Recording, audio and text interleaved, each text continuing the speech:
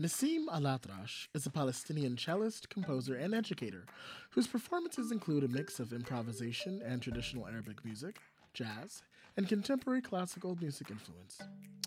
During our conversation, we spoke of Naseem's cultural approach to music, the powerful and subversive work he does with his tough students, the transcendence an artist must strive towards, and the difficulties of discovering his artistic gifts while growing up in Palestine.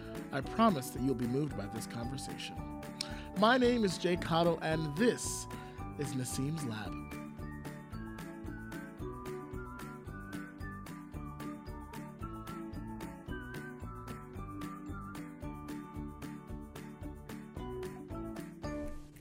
Hello, and welcome to another episode of Dexter's Lab. I'm here with Naseem, and so today is Naseem's Lab. Naseem, how are you?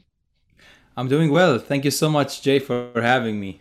Absolutely. Glad to talk with you today and learn more about you. I don't think I know that much. I feel like this is going to be a learning opportunity for me, and I'm excited to share that with everybody else. So, in whatever way makes sense to you, tell us about yourself. All right. Yeah. So, as you said, my name is Naseem Al Atrash. I'm originally from Palestine. I grew up in Bethlehem, Palestine, a very historic place, and I kind of started my musical journey around age 12 or 11, something like that. I'm a cellist.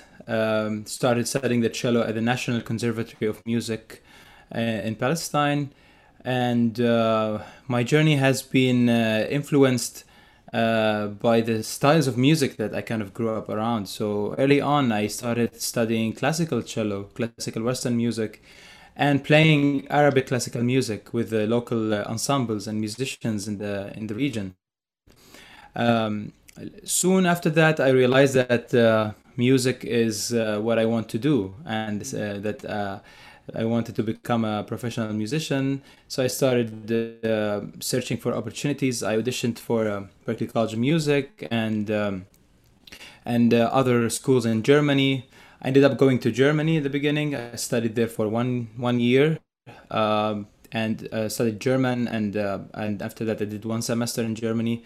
I later was invited and to fill out an application after doing an audition for Berkeley, and I was given a full scholarship to Berklee College of Music in Boston, and that's when I decided to move to the United States in 2010.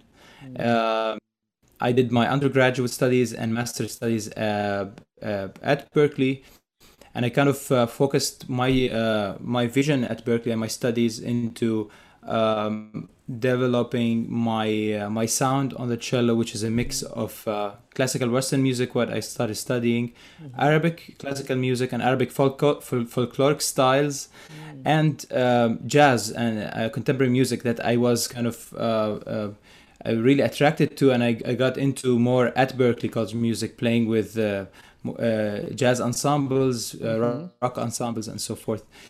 Um, so my music became a mix of these different genres coming from my experience. I currently live in Boston. I'm teaching at the Tufts University as the director of the Arab Music Ensemble. I also have my private studio of private students that study with me. I'm a composer and performer. Work as a sideman with multiple ensembles, and also lead my own project. Of Yeah, course. so that's a little bit about me. I like to play as well the instrument called the oud, which is an Arabic instrument, but it's more of a, I do that as a side thing, as a hobby, but I really enjoy playing the oud as well. What instrument is that? Can you describe it? Dawood is I would call it the father of the lute, which later brought the guitar. Okay. It's thousands of years old instrument. It looks like kind of like a guitar, but it's rounded. Mm, And it has the back is not flat like the guitar, but it's an oval shaped instrument. wow. It does not have frets like the guitar, so it could play the microtonal maqamat, we call them, which are the modes of Arabic music. Mm-hmm. And it's the leading instrument in Arabic music. Whoever plays the oud is usually the leader of the ensemble, the Arabic ensemble. Wow. So So it's one of these instruments that is very popular and so many people play, and it's used to play and sing. So it's kind of like what the guitar is for American music. Sure. Hmm. A lot of American music, the oud is for Arabic music, kind of Mm. similar. Mm. It has a similar role in the Amazing. music. So Yeah, you started young. You said you started when you were 9, and I'm wondering, you 11 know, actually. 11. Okay. 11, yeah. So you're 11. How does that happen? And then particularly with the cello, that's not a small instrument, and I'm always fascinated by really young people who pick really big instruments. And so I'm wondering, what was the choice there? That's actually interesting that you said I started young because for many of my teachers coming from Europe, they would come and teach in Palestine. Hmm. I would be told that I'm started late because usually most people would start at age 3, 4, 5 to play violin or cello and so Sure. forth, Hmm. and that's kind of what's expected from someone who wants to become kind of professional on those instruments. Hmm. Unfortunately, we did not have that opportunity growing up in Palestine. I really did not even know about the violin or the cello, and it Hmm. was a very late. Considered in that style, it was kind of late for me to discover this instrument, and it was very accidental discovery. It happened because of just kind of flipping through the TV channels on the Western channels, the Hmm. so we have, in our in TV back in the day, we didn't really have access to YouTube or Right. internet that much, Hmm. and if you would go like and start flipping through the channels on TV, we would have like 1,000 channels, and if I get to like up in the upper thousands channels, then I would get to like European TV channels and American TV channels, and there was, I think, there was a channel called maybe Mezzo, if I remember correctly, and they would play concerts, like classical concerts, and I saw some concerts and I immediately got goosebumps. I saw Hmm. violin, like a violin, maybe a string trio playing, Hmm. and I that's when I decided that I really want to do this. Soon after that, my school, my elementary school, middle school, it's all like in Palestine, it's all one school. Hmm. They started a program for teaching like instruments, like violin and oud and all these instruments. So I joined that Friday music school that was happening at my school, and I was told by the teacher that I should. He said meet me after like giving me the violin. He Hmm. noticed that I immediately grabbed the violin at the time, not the cello even, and I was able to kind of play scale and make some notes right away after he showed me how to do Really? it. Okay. So he was like, I think you have something special. You should come meet me this afternoon at the conservatory. And the Mm. conservatory is where you would get more like a serious training. Hmm. Hmm. So when I went to the conservatory, I tried to sign up for violin. He said, unfortunately, that was during the Intifada in Palestine, the uprising, Hmm. and we were going through a lot of. We were not allowed to go out of the house, curfew, army on the street. There was so much going on, and there was the violin teacher at the moment. I think he was a European, maybe from Sweden. They have left the country because of the unstable situation. Sure. Fortunately, there was a cellist teaching, and he was Palestinian. Wow. And I was told, why don't you pick up the cello? At the time, I did not know what the cello was, and I was, to be honest, I wasn't sure because it looked so big, and I was Hmm. like, do I have to carry this thing all my life? Right. Like, I really don't want to deal with this. Yeah. And apparently, no, there were very few people at the time in Palestine playing the cello because of the fact of the size and Sure. so I kind of asked my older brother. He's like 1 year older at the time, and he said to me, "Oh, the cello is awesome. I have a friend from Egypt that plays the cello. I know what this instrument is." He encouraged me to try it out. I took one lesson. In that lesson, I immediately fell in love with the sound. I thought Mm. the cello had a very kind of in terms of range, the cello range is very close to the human voice. Mm. And I think that's why it immediately speaks. It's very emotional because it almost feels like you're listening to someone singing. Wow. that quality and warmth of cello, Yeah. I actually liked it more than the violin. The violin Huh. now, like even back then sounded a little bit too bright for me, Sure. and I realized that I'm attracted to warmer tones. Mm. And that's how my journey started. My teacher played Beethoven on the cello, and then he played Kulthum, which is a legendary Egyptian singer. He played a Mm. song by Kulthum, which is a classical Arabic music Mm. performer. So, and showed me how the cello can actually play both styles, and I was Mm. amazed by that. And since then, it's been my instrument, my main instrument. That is, to me, I'm fascinated by that because I feel like clearly you feel like you were destined to play this instrument, and from all the accolades and everything else that everyone's given you about how you play that instrument, that was meant to be. But so many just like little things had to line up for that to become your reality, right? Like this Yeah. teacher was missing and this teacher was there, and also shared the same background. I think that's fascinating. But I mean, you mentioned the uprising. What was it like to study among in that time and just kind of live and process and kind of have that as the backdrop to learning and growing at that time? How was that for you? Uh, it was almost like savior. The music came as a savior for me. Sure. We were going as a child experiencing this type of kind of dehumanizing acts. Like, Mm. you're not allowed to be out on that. If you go out of the street, you'd be shot at by the Israeli military, or rubber bullets, gas. We've experienced those things, Yeah. and we've experienced fear.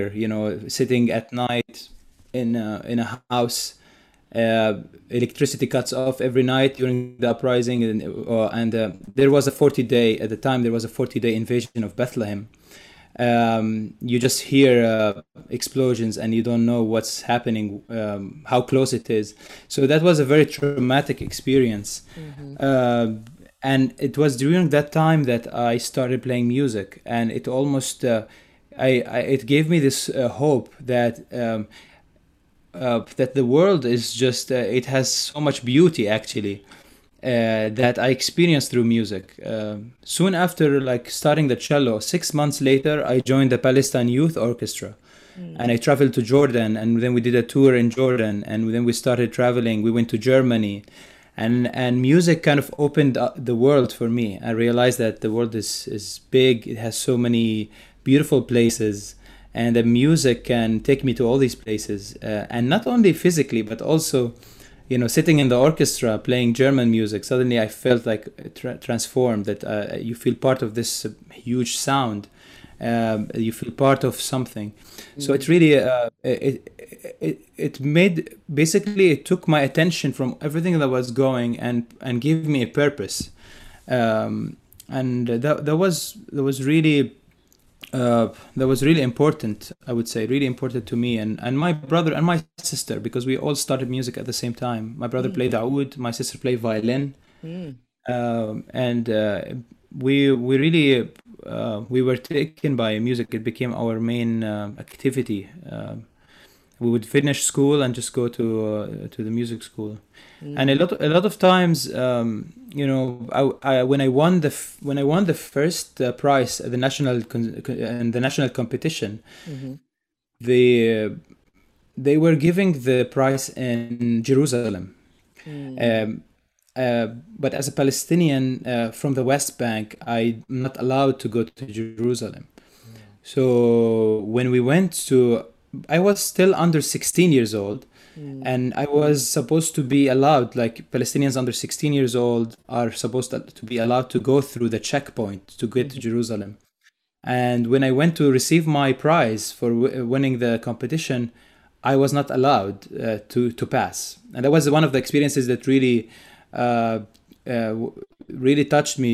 I remember my teacher crying. My teacher was Italian Mm. at the time. He was a violin teacher, because the teacher who's Italian could pass and go to the ceremony, Yeah. but I was not able to pass to go there. Wow. Um, and that experience, experiences like this growing up, Mm-hmm. just actually just pushed me to work harder on my Hmm. craft and to really use music as my voice, Mm, to express all these feelings that I was going mm, through. mm. Wow.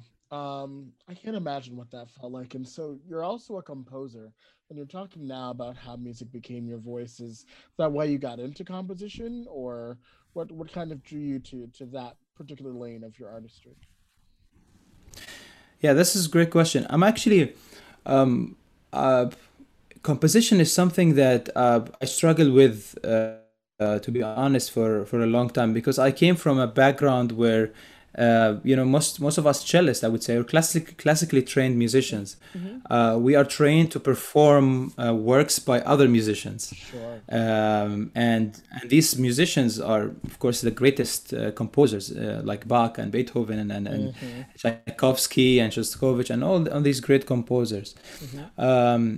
And that almost always kind of made me feel that I would never be able to write music that is any close to the greatness of Sure. these composers. Mm-hmm. But later on, when I was doing my master's degree, actually, which is 4 years ago, Mm-hmm. um, I um, I started uh, I started taking composition more seriously, and that was the period when I started using my practice time Mm-hmm. to compose and to record my practice sessions and record improvisations that I would do Mm-hmm. during my practice sessions. Mm-hmm. And then I would go back, take elements from these improvisations, find rich melodies and motivic phrases, and try to build compositions. I also started studying compositions more seriously.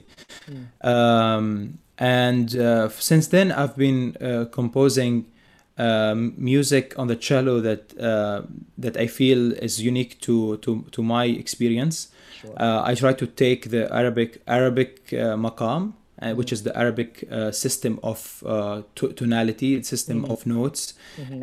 and modes, Mm-hmm. and use that as the basic framework and in which I build these compositions. And since maqam is microtonal, it's not built on the same, I would say, same 12 note system Mm-hmm. that the Western music is built on, Mm-hmm. or equal temperament tuning. That opens up so many new opportunities, especially a new opportunity to discover new sounds. Mm-hmm. And yeah, so I found that maybe it would be a very interesting thing to create works for the cello that are built on that system, and bring into it improvisation, which has been a big part of my identity as a musician, and it's kind of missing in classical music in general, since for the past 200, I would say 200 years, improvisation kind of disappeared, Mm-hmm. and became less important in classical music. So I wanted to bring that back to classical stages, and at the same time also bring the spontaneous performance that I found amazing on jazz musicians Right. I've got to study and work with.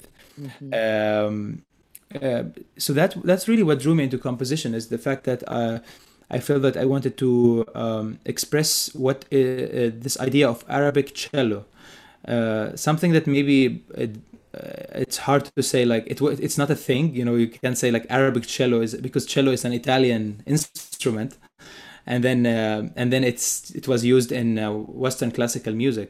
Mm. But in the last century, cello made its way into the Arabic orchestra and became an Arabic instrument too, used in the orchestras.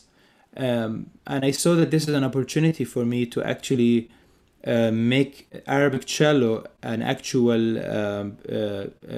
Now you have jazz cello. People say jazz cello. Mm-hmm. And maybe we can have Arabic cello, which is the cello style that's based on the maqam system of the Middle I East. believe it, and I think you're going to be at the forefront of it, and I'm going to love it. I'm going to listen to it. I mean, I'm a vocalist, and I've been really drawn to Arabic music in the last You know? 5 years. Not with any level of great detail in terms of like I'm no ethnomusicologist, I can't go that deep, but just an appreciation and um, hearing how different it is. And so this is my other question now. I find a lot of lab artists have multiple identities, and a lot of them are exploring how to connect their unique cultural backgrounds into their art forms because a lot of them have come over here to learn and to study and to learn this Western music. And so there's usually like, I'm combining this and this, or I'm doing this and this, or I'm bringing this to this. And I think it's fascinating and it's always interesting. But my question is, do you think, is there a feeling now as we talk about, you know, this world is more global and we're interconnected, do you find that folks from the west do that as well, that they are learning outside normal western styles and taking these other things in to influence their work, or do you feel like it still comes more on the other end? And that you mentioned that, you know, you run the Arab ensemble at Tufts, and I'm wondering who's there. Is it who, what students sign up for that? Oh yeah, thank you so much. This is a great question. Yeah, first of all, Tufts it's an ensemble that the university offers, Mm-hmm. but it's also a community ensemble, so anyone can really join. So for people hearing this, anyone who wants to learn Arabic music and is not necessarily a Tufts student, they Mm, can join and they can be part of this community and perform with the ensemble each semester.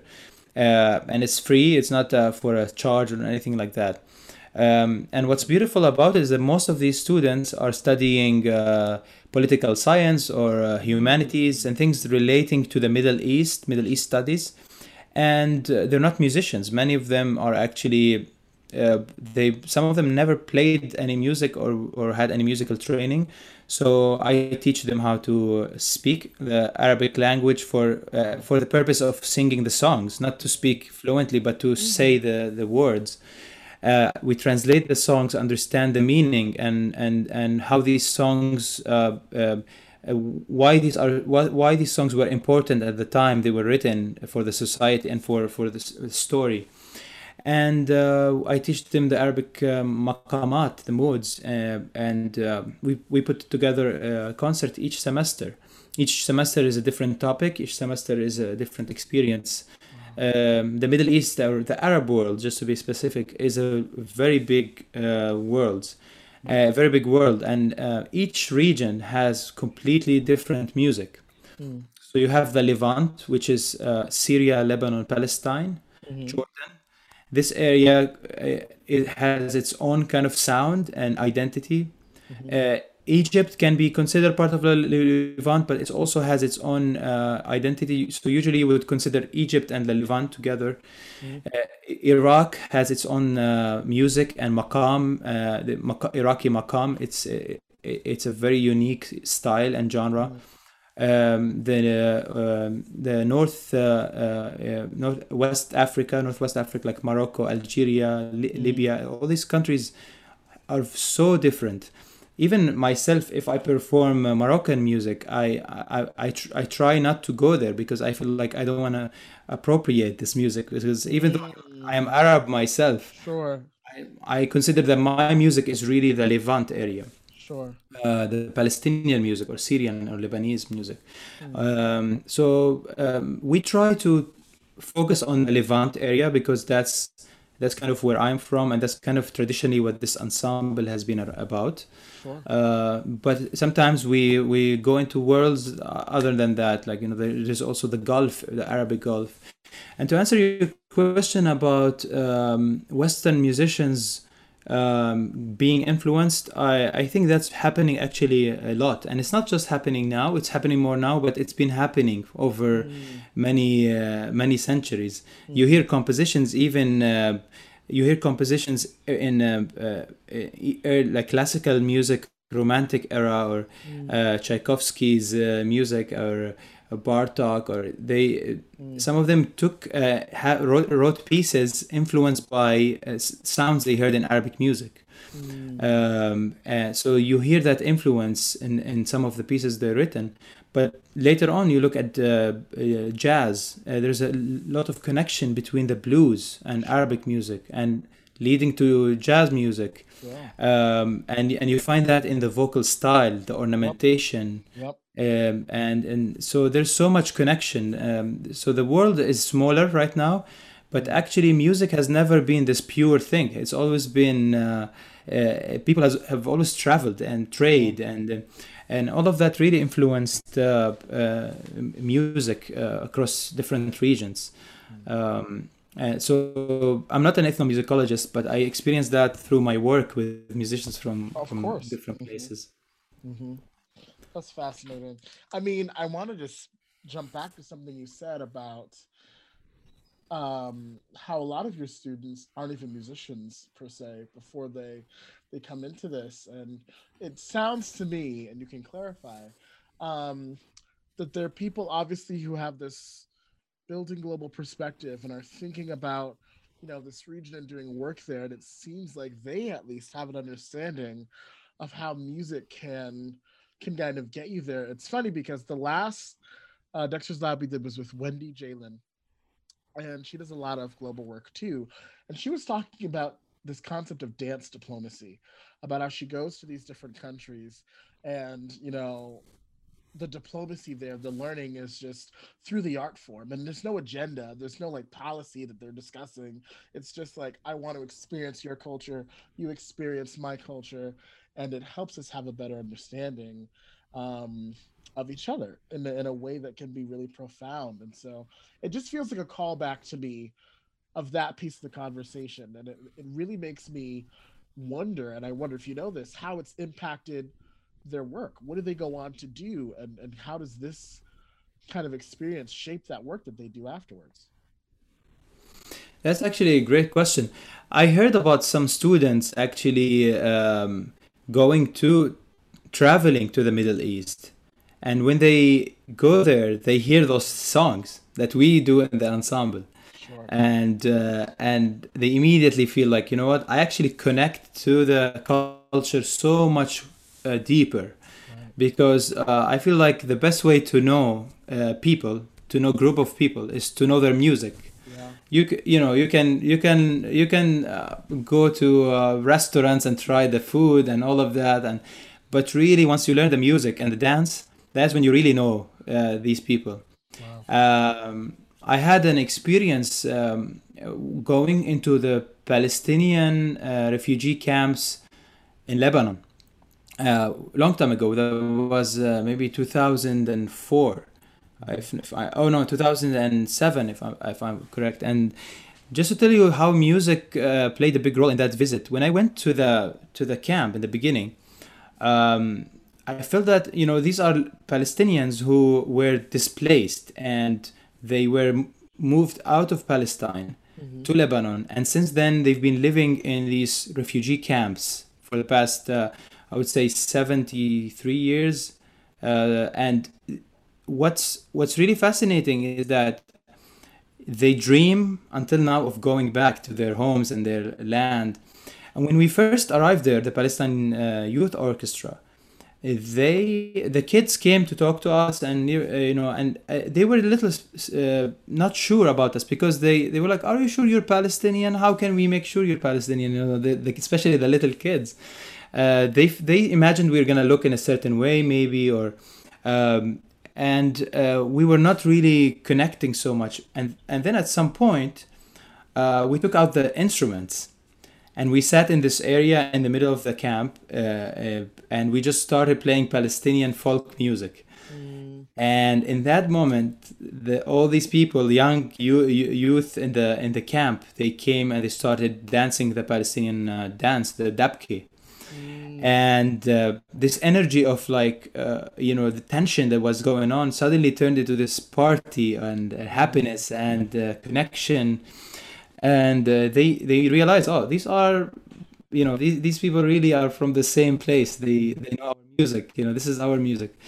Wow. So music can really connect people in a very deep way. Mm. And that's what's really that's I think that's what's really beautiful about what we do, is we really get to learn about other cultures through our work, and it's becoming a very common thing for musicians from different genres and different places around the world to collaborate. It's becoming a priority for so many musicians, and Mm-hmm. I love that. I really encourage this type of exchange between Yeah. culture. I think if anything, it makes, at the very least, it makes the world more interesting. But at its most powerful, it's like you said, it's connecting us, and it's kind of breaking down those barriers.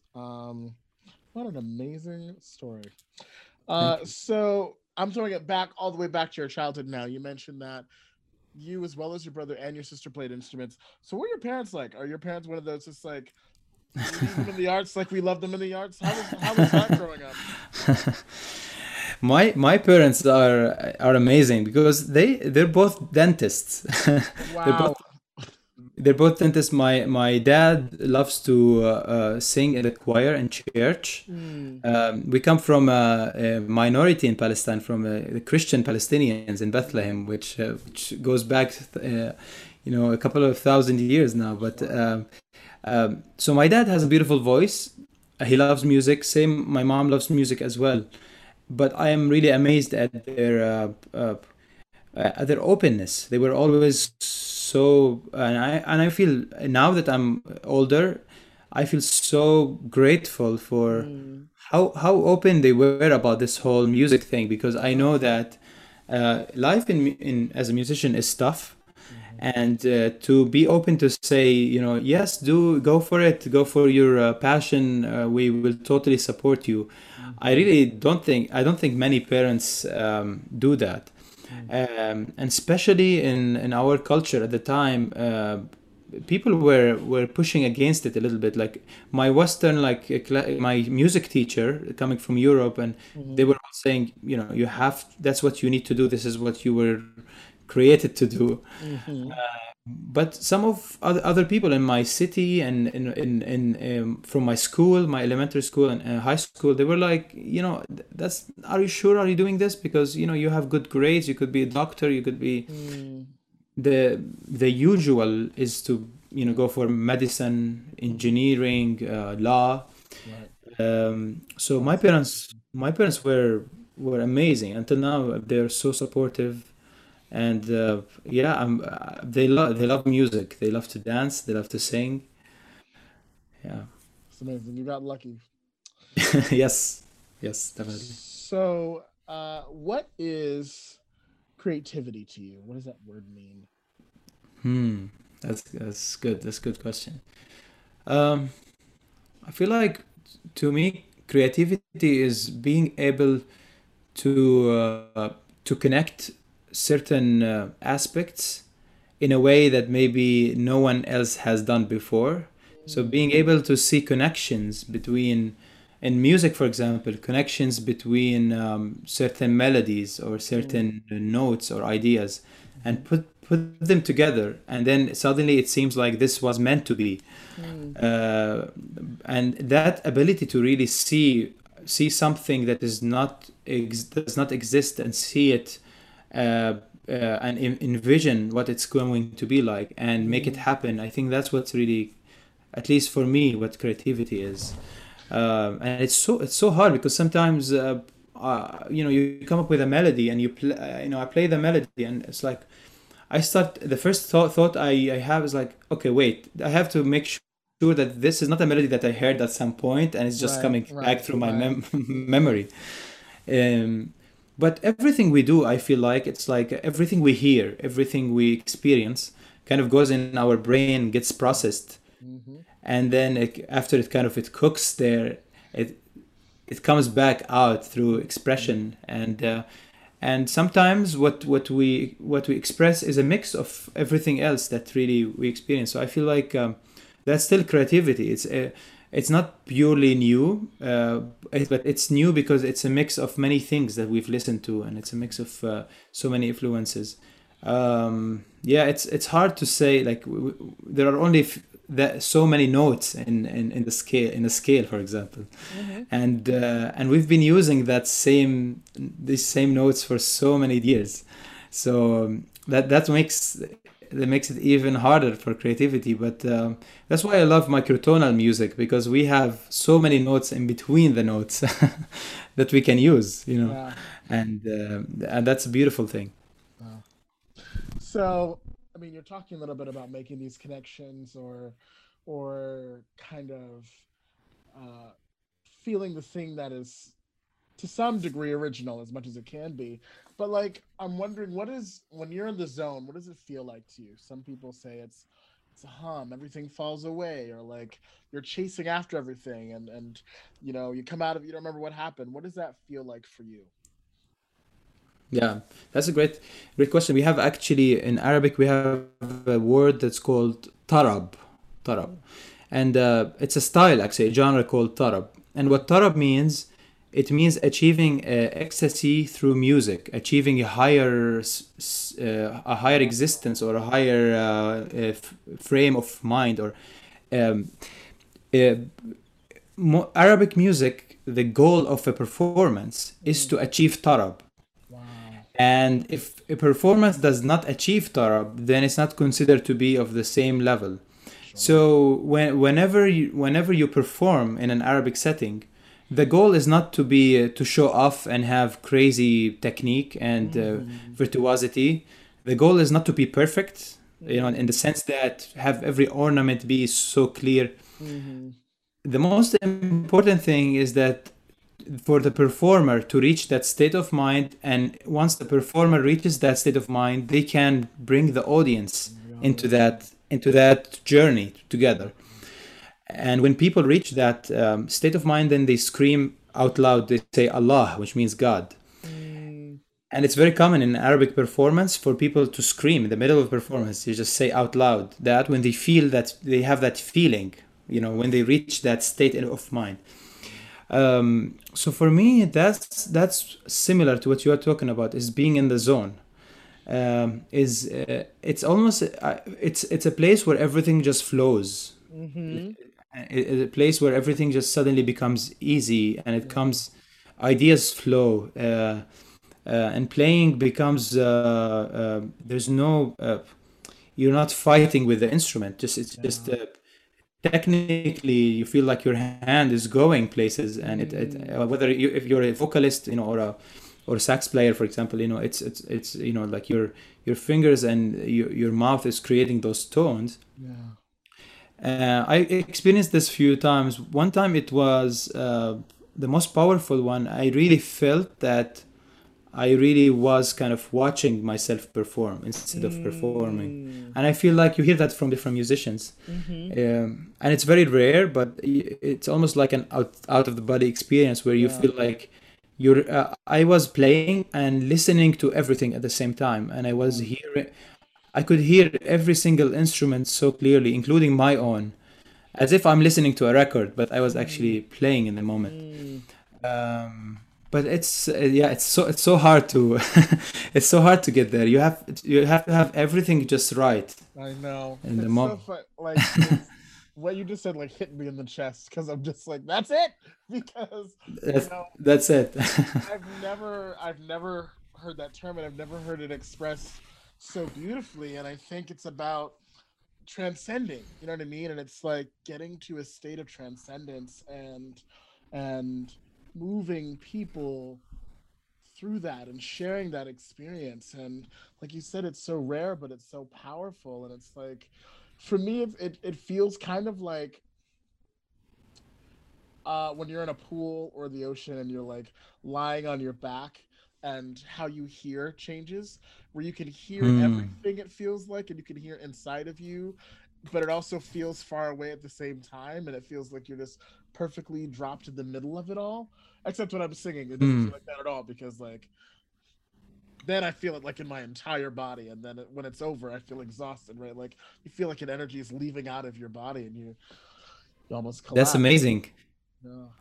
I'm jealous of singers because I feel like, first of all, the most powerful way to touch anyone is through singing, because the human voice just has something that no instrument will ever achieve. It can touch people and move them in a way that I think it's just it's much harder with musical instruments, and that's why vocal music is so much more popular, and of course lyrics play a big part in that.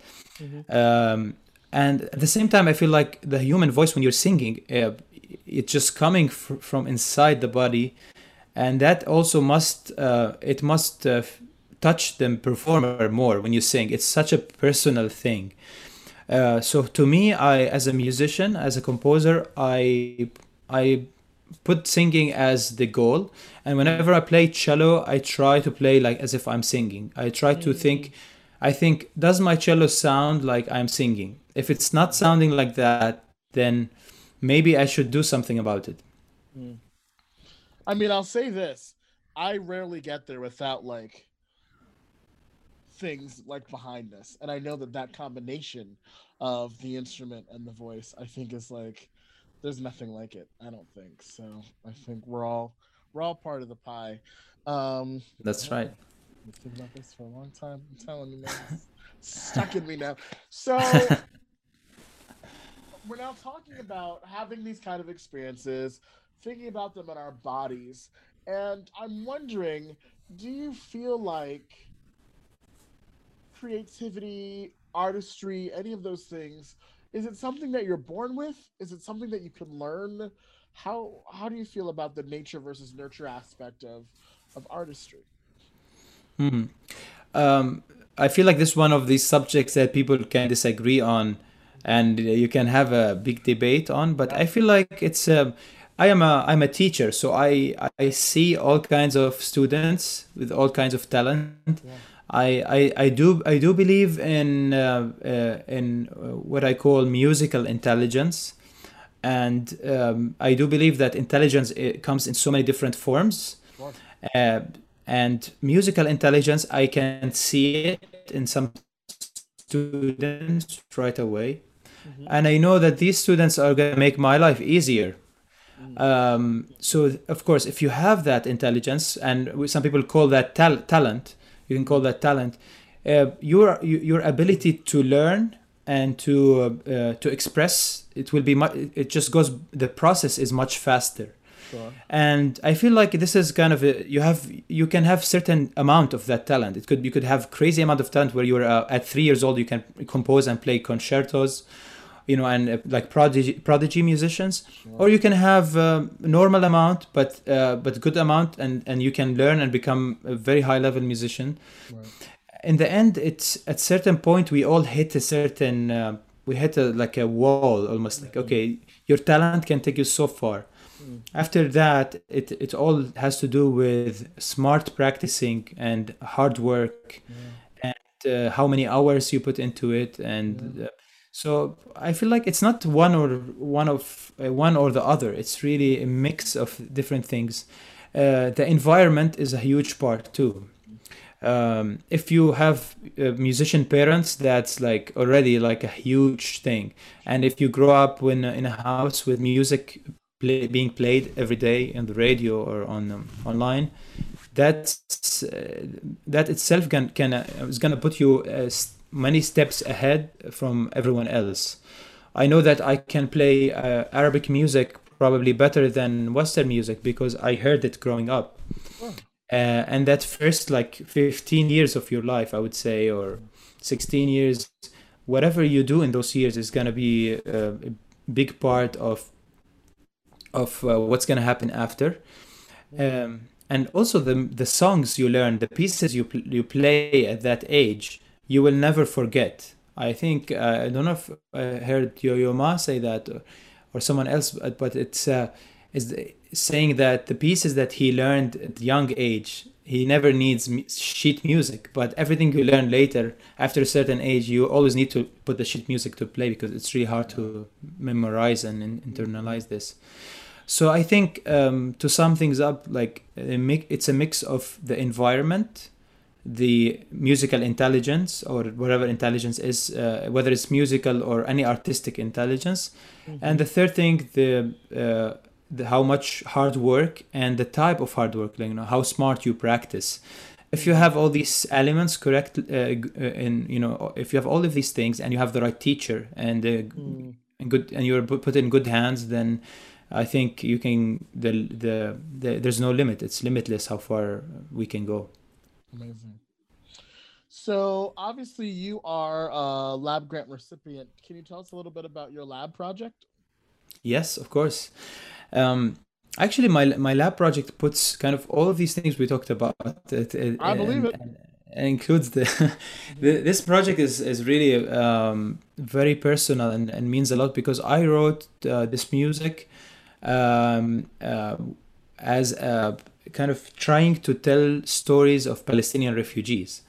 Mm. I went home for a summer and I met with many people who experienced uh, uh, at a very young age having to leave their hometown, and now they live in different cities, Mm. whether it's different cities within Palestine or different countries, and talk to them. I watched so many documentaries and I talked to my grandparents and people who experienced the diaspora and the Palestinian catastrophe, and Mm. I took those stories and wrote a suite, and this suite is a four movement suite. Mm. Each piece talks about a different aspect of home, the idea of home, and the idea of the Palestinian Nakba, which happened in 1948 when when we lost our land and our Mm. home. And these pieces are very different. The first one it talks about daily life, like things that you experience when you're in Palestine, like walking down the street and the smell of freshly baked bread in the local bakery, Mm. or or going to those old market in the old city in Bethlehem or Jerusalem, and Mm. walking through and hearing people saying the names of the products they're selling and shouting out loud, and seeing the kids running through the markets. And I was having a lot of images in my head. The second movement is more of a war movement, has a lot of it's more aggressive and more violent. The third movement is it's very dark and sad, Mm. slow. And fourth movement is actually a celebration of life. Mm. It's even though we didn't see kind of a happy ending to the story, Mhm. I I I made sure to keep it positive, and it's a kind of it's a dance in five. So the time signature five in or the Mm. rhythm is kind of unstable because it almost feels like it's like 4/4 is the Right. the universal Mhm. time signature. Five makes it feel like it's almost like it has this extra step, Yeah. and I chose that rhythm. I chose this Iraqi rhythm called Georgina, which feels like this. It feels like you're swinging, Mm. and the goal was to create to it's a dance, it's a happy dance, but it has this it feels unstable a little bit. It feels like it's shaking left and right, and Mm. then it ends with this big celebration in a kind of Afro-Cuban 12/8 rhythm that really just very groovy. So that's kind of the project. I wrote this piece and then collaborated with a Grammy-winning composer and cellist Eugene Friesen, who was my mentor for many years and is a fantastic musician. And he's the best person I've ever heard, like writing music for strings, like arranging for strings. Mm. So we worked together on creating the orchestration for a string orchestra, Mhm. piano, percussion, and myself playing the solo cello part. Mhm. And as we talked before, it has all the elements of Arabic cello, classical Western cello, and jazz, Mm. all of it together in one piece. Mhm. It has improvisations, open improvisations. Instead of having like cadenzas that are composed, these cadenzas are improvised. Um, so I'm trying to kind of bring all of these musical elements that I really care about into this piece. I'm very excited about going into the studio on the 28th of June Woo! to record. Yes, it's coming. It's so soon. Yeah. It's been kind of a crazy year. You know, we've Mm. had to move the session so many times because I could not fit 17 musicians into one space. But Right. finally, the studio allows now 25 musicians in one space. So finally, is we're gonna be able to do this, and Hell yeah. I'm so excited, and I'm freaking out at the same time because Yeah. it's so many things to deal with and organize. But yeah, I'm looking forward to it. I legitimately cannot wait to listen to watch it. Like I am so excited. Um Thank you. and once the world opens back up, like I'm gonna be in the front row there, screaming my head off. For sure, for sure. So last question. Thank you, Jay. I got you. I got you. Um, so Dexter's Lab was this TV show about this little kid who had like a huge secret laboratory in his house.